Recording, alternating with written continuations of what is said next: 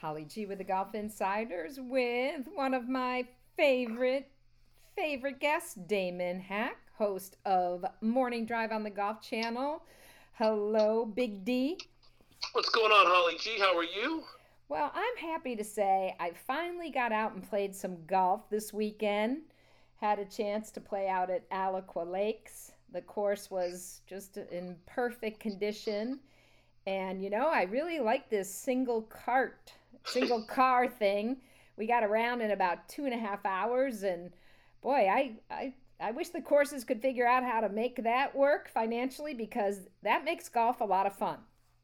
It sure does. I did the same thing. I played Forest Lake today, and we played in 3 hours, me and a buddy. He was in his car, and I was in mine. I took my boys yesterday to play the Ritz-Carlton in Orlando. I played 9 holes in about an hour and a half. So, yeah, you can definitely move around, and hopefully there'll be some neat lessons that we learn from with this otherwise sad situation for our country and world. Well, the last few years we've seen a lot of alternative vehicles be introduced at the PGA show every January. We've had golf skate caddies, we've had the Finn cycle, Right. fat scooter, and I recently saw a company that has a single rider golf car, which Wow. it's like a little mini cart. And I think maybe courses are going to open up more to this type of alternative uh, you know vehicle.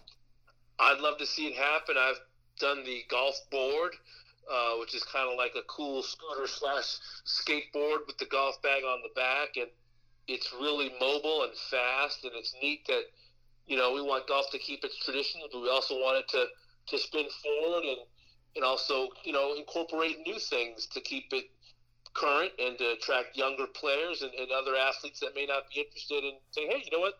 This is something I want to look into. I mean, I think golf has done a great job, I think, of striking that balance of honoring its roots, but also of trying to be modern where necessary.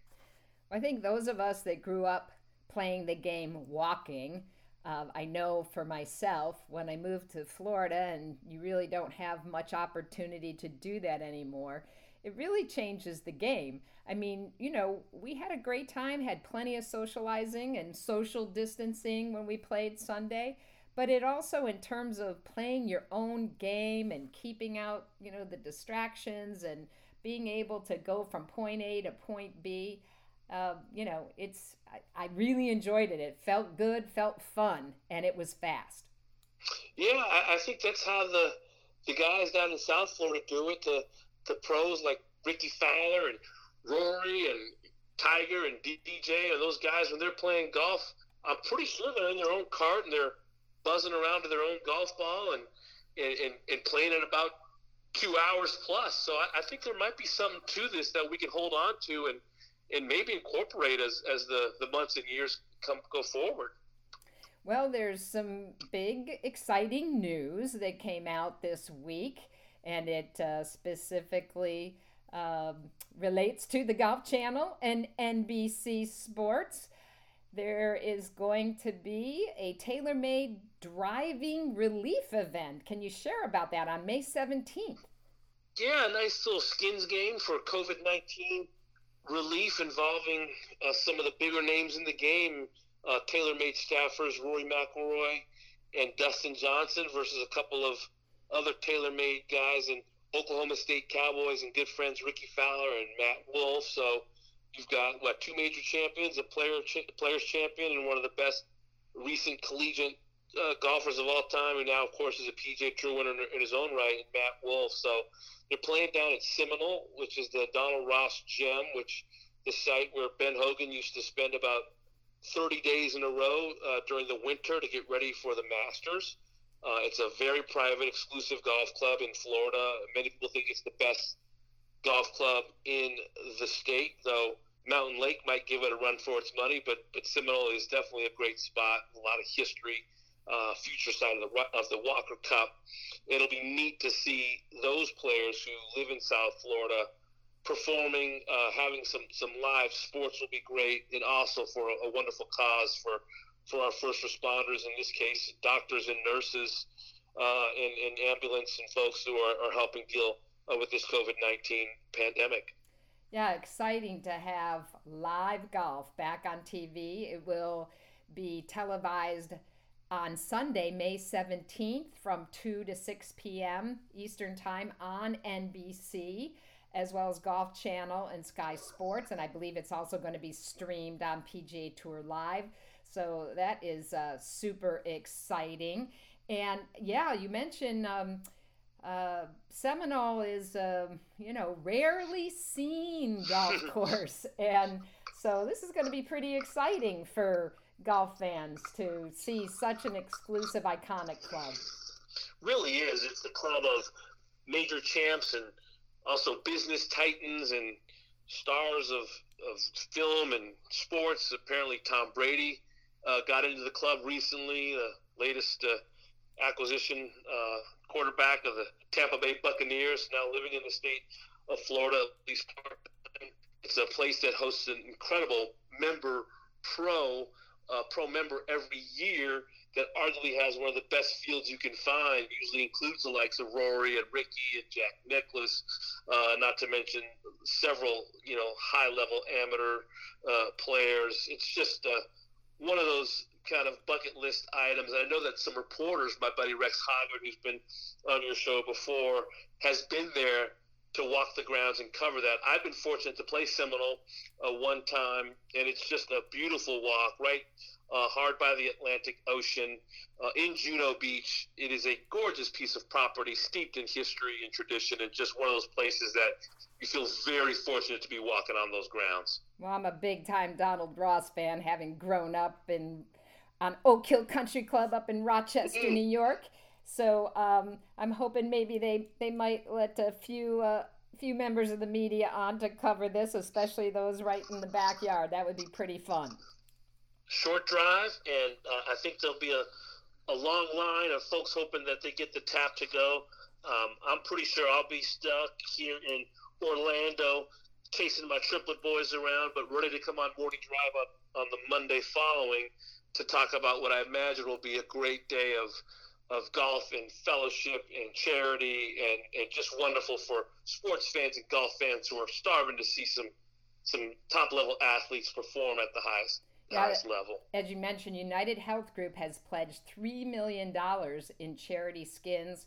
Those proceeds are going to the American Nurses Foundation and also the CDC Foundation. And then Farmers Insurance is pledging an additional $1 million for birdies and eagles. So that's going to also benefit COVID healthcare workers. So there's a lot on the line here.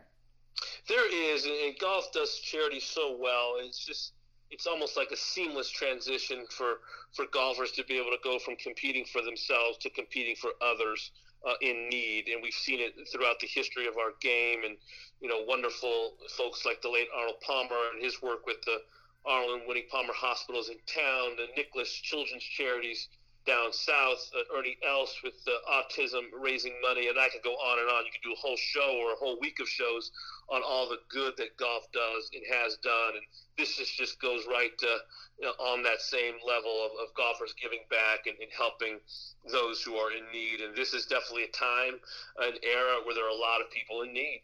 Well, we spoke about the Tiger and Phil match up with Tom Brady and Peyton Manning. That's supposed to happen Memorial Day weekend at a yet-to-be-disclosed Florida golf course. What's up? They can't get a tee time for these guys? Got a scoop for us? I don't. I've heard a couple of rumors. I've heard Medalist maybe, or the Floridian. I think it'll be also somewhere in South Florida. As you know, so many great options to choose from in that Jupiter, Juno Beach, Palm Beach area. My guess is the Medalist Club. It could be the Bears Club for all you know. I don't have any scoop on that, but I know that wherever Tiger and company and Tom Brady are knocking on the door, that general manager and head professional and membership will likely answer and say, come on down, you're the next contestant, and the price is right. Also, will be very helpful for those in need during this COVID-19 pandemic. Speaking of Tiger, some interesting comments from Tiger in a recent interview where he attributes, the multitude of injuries and impact on his body and knees to his excessive running. Were you surprised by that? I'm not. I've done some reporting and reading on Tiger throughout the years, and I knew he used to like to run a lot, even during major championship weeks. Occasionally you could spot him running through the streets of Augusta, Georgia, even while he was competing. There are stories of him running in combat-heavy boots in hot weather because he was trying to mirror some of the work that our nation's military does, in particular Navy SEALs and Green Berets. His father, of course, Earl, late father, was a Green Beret himself. So I knew that Tiger loved to work out. He was as dedicated to his craft of working out as he has been to golf. So not a surprise that he feels like his body has broken down, in part because he has punished it. He definitely used it to get a mental edge, a physical edge for competitive toughness as well. But, there's no doubt that he's probably in his mid-40s starting to pay the price for some of that hard work. 4 back surgeries, 5 procedures done on his left knee, the latest coming last August. We know Tiger started off the year not in the best of shape. Any updates on how he's doing? Certainly this layoff has been to Tiger's advantage. No doubt. I got a phone call from a close friend and source who has ties to Albany and the Bahamas, who told me that this break is good for Tiger, that he was not in a good way. It's exactly why we didn't see him at Bay Hill. It's why we didn't see him at the Players' Championship. You're talking about tournaments where he's won 8 and 2 times, respectively. So Tiger was not ready to compete. His back was bothering him. This layoff is going to do wonders for him. He needed some time off. He's got it. Now he's got 6 major championships to look forward in the next year plus. For someone who's got some work to do left to close the gap on Jack, he's 3 behind, 4 to eclipse him. 2 of those 6 majors will be Masters tournaments in November and April. I think that this could be a beneficial break for Tiger Woods. Yes, and in a very strange way, perhaps, some stars aligning for him, given what's happened and the way that the schedule is going to be compacted, that could give him that open window. And we know Tiger, he likes to seize those opportunities. He puts the pedal to the metal. He does, and he knows that the sands of the hourglass are running through, and he knows that he still has some big appointments that he wants to make. As great as that 15th major was, let's be honest, back in 07 and 08, the projections were for 20 to 25 majors, to 90 to 100 wins. Now, 15 majors and 82 wins, nothing to sneeze at. But, we all thought that at this point in his career, Tiger would be putting the record books out of sight. So that may not be possible at this point, but he believes, has some great days ahead. Even if this is a gravy part of his career, as he put it a couple of years ago, doesn't mean he still can't play some great golf. He's proven that several times over the last couple of years, contending for majors, now winning a major, winning on the PGA Tour at the Zozo. We have not heard or seen the last of Eldrick Tiger Woods. Indeed. We're 4 weeks out now, Damon, from the hopeful restart of the PGA Tour, the Charles Schwab Championship at Colonial.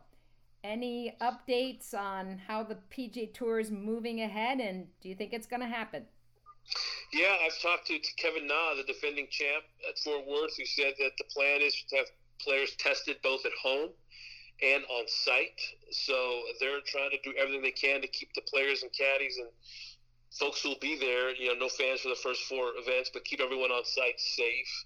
I do know that some players still feel it's a bit optimistic, that we still have to see what's going on. There's still people dying and still people being infected, and the numbers, while they're improving, they're still not great. So it'll be specific to that town, specific to Fort Worth, what's going on there, and specific to every city that the PGA Tour plans to travel. State governments are different, local governments are different, so I imagine the PGA Tour has a lot of work to do, a lot of phone calls to make, doctors to speak to, economists to speak to, epidemiologists, everyone involved to speak to try to figure out the best way forward. So we're hopeful that 4 weeks time from now we'll see some PGA Tour golf, but I still think it's, even today, it's still a little bit optimistic. Well, Damon, we're keeping our fingers crossed, and thankfully we've got the Golf Channel to keep our golf appetite full. And what's coming up on Morning Drive? Yeah, we're going to talk about a few different things coming up. We have a Sung Kang interview coming up on Friday. Anna Whiteley talks to him, PGA Tour winner who won back at the Nelson a couple of years ago now. And we're having a lot of fun kind of debating some evergreen topics, Tiger versus Jack versus Hogan, Brooks Koepka losing to Michael Jordan in a on-course bet. So we're having a lot of fun trying to keep the good viewers entertained as we wait for professional golf's return. All right, Damon Hack from the Golf Channel and Morning Drive. Thanks so much for spending some time with us, my friend. Thank you, Holly G.